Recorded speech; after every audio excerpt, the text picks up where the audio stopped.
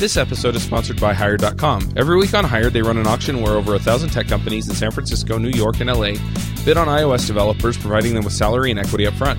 The average iOS developer gets an average of 5 to 15 introductory offers and an average salary offer of $130,000 a year. Users can either accept an offer and go right into interviewing with the company or deny them without any continuing obligations. It's totally free for users, and when you're hired, they also give you a $2,000 signing bonus as a thank you for using them. But if you use the iPhreaks link, you'll get a $4,000 bonus instead. Finally, if you're not looking for a job but know someone who is, you can refer them to Hired and get a $1,337 bonus if they accept the job. Go sign up at hired.com/iPhreaks. Hey everybody, and welcome to iPhreaks, episode number 144. This week on our panel, it's just two of us. It's me and it's James. We're gonna talk a little today about some topics related to people that are new to iOS development or to programming in general, how to learn, how to teach, and some of these kind of things, and just sort of see where the conversation takes us. So, James, before the show, we were talking a little about a conversation I had with somebody that is quite new and is sort of out there looking for his first iOS development job, and had questions about how he can get a job that will allow him to learn and to get better and to gain experience, and that will be a really valuable first job for him, which is sort of what prompted this topic. And then you mentioned that you've been teaching kids to code lately. The thing I sort of wanted to start with is I wanted to remember back to when I was learning to program, and I wonder about you too. How did you very first get started programming?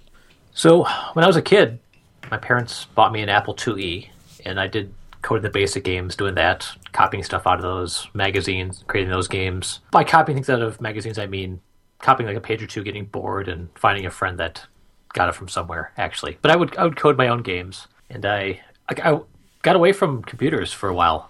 My Apple IIe got a little obsolete when I was in high school, and I just played music and did other stuff and studied engineering, and really didn't code a whole lot in school. I studied electrical engineering and audio-based stuff, so a lot of recording, a lot of circuits and digital signal processing, but not a whole lot of code. Had a couple classes, did a project here or there, but wasn't graduating thinking, I'm going to be a software developer.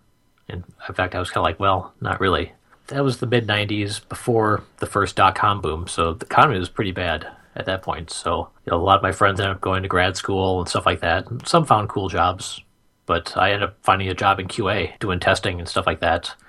And within a few months, they realized, he could probably code too, so they need some help with the development. And I just kind of walked into that role, so it kind of handed it to me.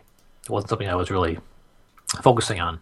And basically, I was just kind of thrown into the deep end. Okay, here's a project, fix these bugs. And, I had done a little bit of C++, but not a ton of it. So it was basically just learning as I go.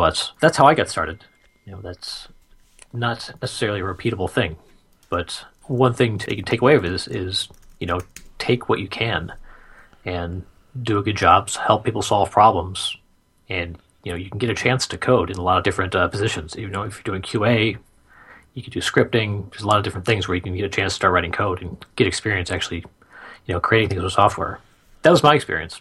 I like that. I guess our experiences are somewhat similar. So my dad he is a programmer, but he's also an electrical engineer. And he had me doing both from the time I was quite young. And I started programming in BASIC on a PC probably I don't know, when I was 5 years old. And we also had a Mac at home, so I did a little bit of HyperCard here and there. I don't think I thought of that as programming at the time, but it sort of was. But really, it was hardware that interested me, and I went to school for electrical engineering. Like you had I think I had one C class that was just sort of a required class, like the first year I was there.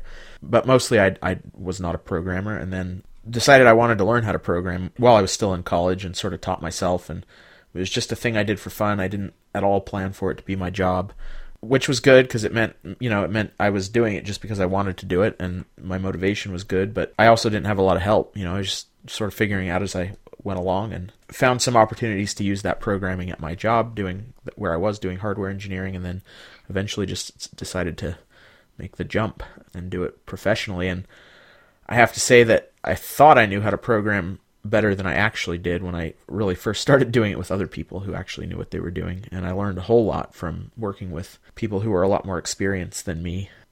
my code got better. My grasp of all the concepts certainly got better, and it was a really great thing to have somebody around helping me. But I liked what the part of your story where you weren't really a programmer and you got sort of thrown into it, starting with testing. So you sort of had that experience of going from what you might say a super junior developer, in that you were not even really a developer, you were QA, into learning how to program. Did you get help from people that were around you? I mean, a little bit, but it was mainly just trying stuff out. So there were other developers in the team. I mean, it was a startup, so it was a real small company, and everyone had their stuff to work on, and I wasn't even sure of the questions to ask, so I just kind of poking around until I started to figure stuff out. I was not a very good developer for the first number of years. So, to be honest, Yeah. A little more mentoring would have been pretty valuable. Yeah, so I wonder about that. Not as a programmer, but my first job doing electrical engineering, my boss had been doing it at that company for 35 years or something. So he was very experienced, knew what he was doing, very smart. And I felt a little bit out of my depth, of course, and I was like the youngest person at the company, period, let alone an engineer. And I would ask him so many questions, and I remember one day him saying, "You need to quit asking me so many questions and figure stuff out on your own." And I felt like, well, I am trying to figure this stuff out on my own. I only ask you because I can't figure it out. The point was that I think there's certainly a balance to be struck between getting help when you really need it, and also sometimes struggling through things on your own. I certainly think as a programmer, you learn a lot when you struggle through a problem. Definitely, I think problem solving is the number one tool that you're going to use your entire career. And like coming out of school, or even coming out of a boot camp or whatever you're doing, like any engineering company realizes that they're going to lose money on any new hire for the first couple of years. That's something that like my uncle, who was a mechanical engineer, had his own company. He was like, yeah, I'm going to lose money on them for the first 2 years just because we need someone to hold their hand, tell them how to do things. But at that point, then they kind of figure it out, and they're valuable employees. But there's a lot of stuff you have to figure out, and a lot of stuff that is not taught in school, and probably shouldn't be taught in school. On the other hand, I think there's a lot you can learn from somebody that is more experienced and is willing to sit down. From the beginner's perspective, if you're out looking for your first job, I certainly think there's a lot of value in finding a company that understands what you just said. That they may not hire you and have you right out of the gate doing really great work, completely hands off, but they're hiring you because of your potential. And if they're willing to put in time and effort, they can end up with something really good. Yeah, time and effort training you or helping you, I mean. Yeah, definitely. And taking on junior people and throwing them off the deep end, probably not a terribly good way of doing it. I wish I would have had a little more mentoring. A lot of people I was working with, would have helped if I known how to ask or, thought about that, but didn't. But yeah, it's important to, if I have someone I can ask questions with. And it's also important to say that, in software, there's a lot of really trivial things that we do as software developers. If you're a senior person, sometimes you're changing text, which does not require a whole lot of experience to do. Changing a color, moving this thing around the screen a little bit. So there are a number of just trivial tasks that you can throw junior developers on and get them into the mix. Well, that's an interesting point. I think as somebody now that has some experience and has worked with people who are newer, it'd be interesting to talk a little bit about how, as an experienced developer, you can best do that. Because there's a whole spectrum in between just throwing somebody into the deep end and not giving them any help and giving them some project that's right. You're going to write an app from scratch without any help. And then on the other side, you can be really reluctant to give somebody any responsibility at all because you feel like they're going to screw it up or, they don't know what they're doing. What are some ways you think, James, that as an experienced developer can really effectively help and mentor somebody that's new? Beyond, of course, telling them to just change text or colors, which I think is great. Yeah, just keep handing them more and more things, gradually. And, let them make mistakes. That's important. Maybe not let the code get committed, pushed out or whatever, but, let them try some things and give them feedback. And, it's important to be positive. It's easy because we do a lot of, with the client I've been working with, we do a lot of pull requests. It's easy to just be negative, all negative pull request comments. And when someone's just getting their bearings on there, that can be discouraging. So it's important to, say, okay, this part's good, this is good, this works. It's just what we want it to. Here's some ways we can improve it. But I think it's important to just keep giving, more tasks. Let people make mistakes. People will uncover their own mistakes pretty frequently.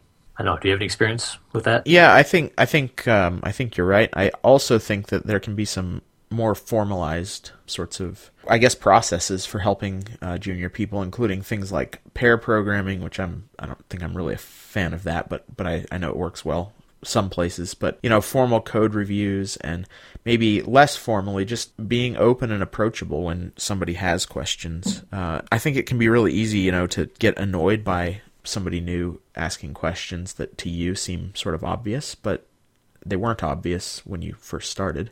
And anyway, so I mean some sort of guidance and feedback that really helps them, understand how you might do things differently, or learn more about the ways that your experience informs the code that you write, so that they can learn from that. Sometimes it's best if somebody doesn't have to make a mistake and ship a bug and whatever before they figure out a better way to do something. Yeah, definitely. I'm a big fan of pair programming to transfer knowledge. I mean, even if I come on a new project or something and people are already working on it and I have access to a developer, sit down with me, let's work through this, work through a problem, just so I understand just the whole ecosystem. Because there's a lot with the software project that's beyond code. Are we talking to a web service? Is there any authentication we have to do? There's tons of things you have to figure out when you sit down to a new project. And even for a senior developer who's done it many, many times, I do consulting, so I'm always on different projects. It's still like, what's happening here? Okay, does this work? How do I get this set up? And that would be completely daunting to someone who's new. So I think pair programming, even for an hour or two, just to get things started, get things up and running, and being able to watch someone more experienced or have them lead you. Like, I always make the junior person drive, do the typing, and kind of lead them on if I'm in that position. Where you work now, do you guys do formal code reviews at all? So the client I'm working with, yes, we do code reviews. So we'll do a code along on a branch and do a pull request. And you have at least two developers take a look at it. This is a good chance to see what people are doing and make sure everything's good. And even, I overlook things, so it's always good to have another set of eyeballs on it. We don't have a formalized process for it at Mixed In Key, but especially when I was first starting out, and whenever anyone new starts out, quickly there's sort of, I hesitate to use the word probation because it's like they did something wrong, but for a while at least all of their commits are reviewed, and I know I learned a lot from that process. I also learned a lot from doing that for other people, because a lot of times somebody who is new actually knows things or does things differently than I might, and I actually learn things from them. They do things in a better way than I might have. So I really like that for all the people involved. I really like that idea of, whether formally or informally, knowing what the people you're working with are doing, knowing the code they're writing, and not just sort of being siloed off on your own and not really working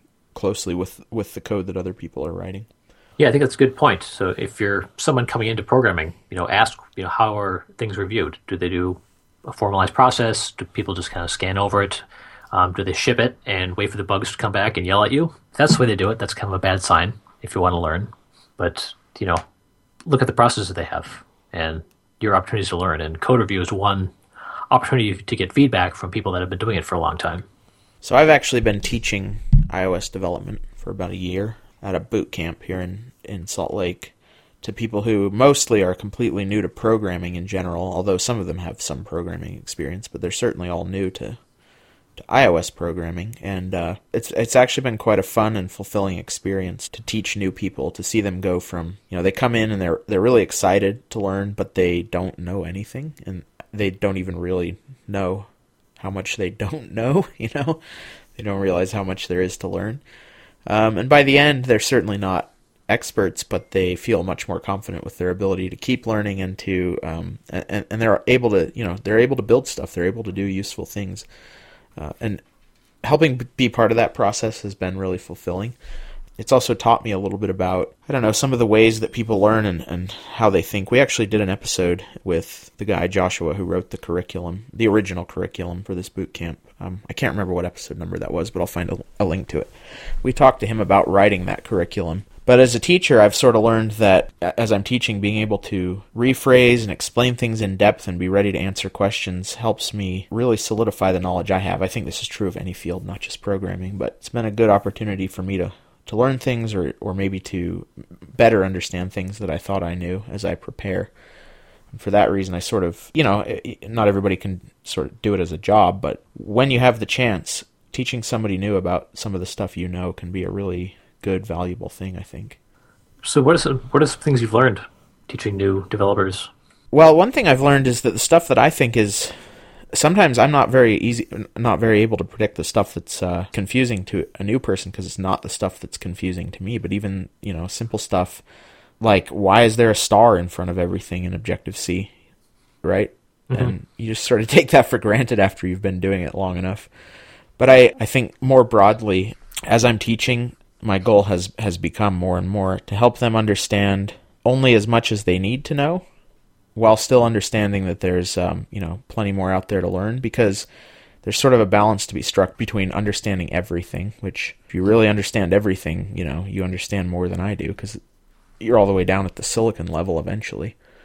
You're down at the atomic level eventually, right? But I mean, they don't necessarily need to understand how the Objective-C runtime is written, but they should understand it enough to actually build an app, and that's sort of what our goal is. I'm trying to think just off the top of my head some specifics that I've learned. I think one thing is how valuable it is to teach people and to learn as a new person debugging skills. So, the first few days that they're working on this, inevitably people write code that won't compile, or it crashes, or does something, and at first they don't even know that there is a thing called a debugger, right? And so very early on it helps to teach them some really basic skills for sort of critical thinking and troubleshooting and testing your assumptions. And I think I didn't realize how valuable those skills were right from the very beginning. Yeah, definitely. And how useful it is if you're teaching iOS development, you just go into Xcode and the debugger's right there. You don't have to wire up any GDB or stuff like that. Yeah, but if you don't know about it, it's still kind of like, I know, people will have an exception will get thrown, right? And they'll see this stuff spewed out to the console, but they have no idea what that really is. They know it's a problem. Their app stops, but they don't have the faintest idea of how to start tracking it down. And I'm sometimes surprised at how they don't even seem to, read the message that's logged. And even at first, there's not this connection in their mind between, hey, this message, if I read it, it might actually help me find the problem.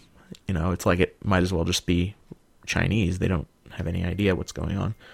Yeah, if you're a new developer, you definitely won't understand what that message means, but you can copy and paste it, and there's probably a Stack Overflow question that explains it. Right, so I think the point there is actually no matter how experienced you are, but especially for a new person, there's really nothing wrong with using Google, I certainly put error messages in Google all the time, even now. Yeah, definitely. Daily, I would say, what is that error? I don't know what this means. And I've also heard or seen somebody, that people that I'm teaching, it's like they actually think, it's sort of like they think it's like when you are in high school and you're not supposed to have a calculator on a math test. They think Google is the equivalent of a calculator on a math test, and it's cheating somehow. Yep. But that's not how it is. Life is open book, people. Yeah. And you're cool. Your job as a programmer will be too. Another thing I've learned is that a lot of times my basic response to a question will be, well, go read the documentation. I think that's, it's important to teach people that the documentation is a resource that's available to them and one that they should use. But at the same time, sometimes that's actually not a very good answer, because a lot of documentation is written for experienced people, If you know nothing about this whole subject that you're looking into, sometimes the documentation is not really the best place to start. No, that makes sense. Documentation, the Apple Docs, they're very good. The Swift, it's all good. But I remember trying to go to read band files when I was trying to figure stuff out and just not getting anywhere with it. But it's important to teach people how to do Google searches. I remember I was working on a project and I had done most of the app, and they're going to bring in a junior person. And anytime he got stuck, he sent me an email. What do I do? And I had to kind of walk him through the process. Like, what did you try? It's like, well, I ran it. It didn't work. Like, all right. So I helped him out a couple times, and the questions didn't get any more complex. And I knew he was a smart kid. He was just out of school. Or he might have been an intern at that point. But I kind of walked him through, like, okay, well, what did you try? Did you try Googling anything? He's like, well, I just copied and pasted the whole thing, and nothing really came up. I'm like, well, here, try this. Take these texts out there and try that. And, before you email me, write down 3 things that you tried before doing it. And after that had happened, then he had, like, oh, all of a sudden the questions are a lot better. They're detailed. I can answer them quickly without going, I have no idea. So it's even learning a little bit of Google Foo, how to kind of research those error messages and knowing which parts of the string are specific to your code. If it's a variable name, that's not going to show up in a Google search, but you can strip that out and, get the rest of the error string. And someone else has probably seen it, and there's probably a Stack Overflow question about it, and they're explaining it. And you can, oh, okay, well, that's what that is. So Google Foo is important. A very important tool. Yeah, it definitely is. I sometimes think that being able to use Google and also being able to properly ask a question are really, really important parts of debugging and troubleshooting. I think that's another sort of another thing that's hard for beginners is that they run into a problem and they often, maybe they want to ask a question on Stack Overflow or whatever, but they really don't even know how to ask the right question. This has been talked about a lot. I actually picked an article that talks about this on our last episode. But as a new person, learning how to ask a good question, and it's some of the things that James talked about, like fully describe the problem, describe what you're trying to do, describe what you've tried, like post the code that you're using, post a detailed error message if you're seeing an error message. Don't just say, oh, I got an error, what do I do next? Because there's actually, whether you can decipher it or not, there's often a lot of valuable information in error messages. But also, as somebody who's answering questions, sometimes you have to be patient and wade through some of those problems if you really want to help. It can be frustrating sometimes, but those are the things new people struggle with. Just inevitably, I don't think there's any way to solve it besides being patient and understanding and guiding people to do better. Yeah, definitely. And it's important to let people see your thought process when you're working through it. So even going back, well, what did you try? Did you try searching for this? That's a process I use all the time. So it's important to show, like, well, that's how a lot of people solve problems. Someone else has thought of this. They've encountered it. Maybe we could learn from them. And then there's the cases where you're way beyond Stack Overflow, which I get there frequently, and you're just out of luck and you have to read the documentation. But for most apps, that's not really an issue. Both you and I said that we started programming when we were kids, and I think that's actually true of a lot of programmers, although certainly not all. And I think there's been a real push lately to encourage more kids to learn, to be exposed to and to learn programming. You mentioned, James, that you've been working on teaching kids to program a little lately. Yeah, so I'm working with, there's a organization in Minneapolis that does a bunch of programs that help kids learn to code, even from high school girls. They're part of Technovation, to the code clubs, which I work in, which operate out of North Minneapolis, which is underrepresented community. So every Monday I unplug from what I'm doing and I head up to North Minneapolis, and I do some volunteering in this community center, and they'll bring in a group of kids and we try and teach them code stuff. And we use tools like Scratch. We try and do Scratch if we can. That works pretty good for kids that are maybe 3rd, 4th grade and up. But we've got other tools, and basically we're just trying to teach the basic concepts. And if you're not familiar, Scratch is a GUI-based tool where you can drag, they call them blocks, but you drag blocks onto a screen that represent, moving a figure, what they call sprite, across the screen, or doing for loops, that type of thing. So you actually create pretty intricate programs using this block language. But for the kids, it's just drag and drop. You drag it off the screen on the program area, and we can teach the basic things, computing concepts. And, some of the kids just totally get it. They're right on board. They're like, oh, this is so cool. We can make this move around. I can get my name and make it flash and stuff like that. So it's been a lot of fun, but it's also, you get into the cases where they ask a question that I have no way of knowing how to answer in terms that you can think of, similar to the Objective-C. Why is this star here? If someone's just trying to get the syntax down, explaining pointers is just going to blow their mind. So when you get into getting more advanced for loops for kids who are just trying to figure out the basic stuff out, you're like, okay, how can I break this down? So it's an interesting exercise, but it's rewarding. I wonder about what ways have you found are successful for getting kids to want to learn programming? So there's, sit them down in front of a computer and have these exercises ready for them or whatever, but how do you make that an attractive thing, something that they think is cool and interesting and actually worth spending time on? Yeah, it's tough. I mean, kids, they'd rather be playing games, a lot of them. But, there's a percentage of kids that just get it. Like, oh, this is so cool, I'm creating something.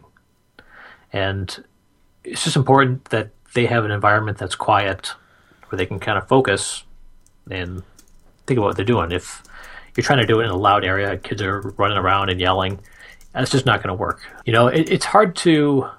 I have trouble picking up kind of the carrot that... Because, you talk to a high school kid, like, well, this is a good job. Maybe you can go to college, you can do these kind of things, you get a good job. If you're in elementary school, like, you're not thinking about job stuff like that. So we just try and keep things simple and just try and do fun things. And, for the younger kids, we do a lot of stuff off code.org, where they've got tutorials you walk them through. And it's important to, especially with younger kids, to make sure that if they get frustrated, like you're on top of it. Because they get frustrated, they get mad, they don't understand something, they get mad, and okay, code sucks. I hate it. So you can lose them pretty easily. But, we're doing the best we can, and we're learning, and that's what we're trying to do. I think there is there probably is a certain sort of personality that's just going to do better than others. Because, no matter what, to be a programmer, at some point you have to be the kind of person who's willing to struggle through a problem for a long time when it's frustrating and, be fulfilled enough by finally fixing it and seeing it work. That has to make you happy enough that it was worth the annoyance and the time you spent. And probably for some people it's just not, right? Mm-hmm. Yeah, we try and have projects that everyone can work on, so they're learning one concept and give them the opportunity to modify it if they want to, but if they just want to drag stuff off and copy it off the screen, they can do that too. Because we're trying to, expand it beyond just the people that might be the natural programmer types and get everyone exposed to it, so it's not completely foreign if they encounter it in the future.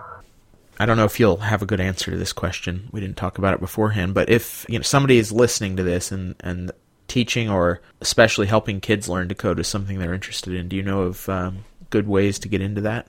So I'm not sure. In Minneapolis, there's Code Savvy, which does a lot of things, and that's a very good model of how to do things. They have a big involvement with Technovation, which is a program for teenage girls to write apps using a similar kind of block-based language, but actually runs on an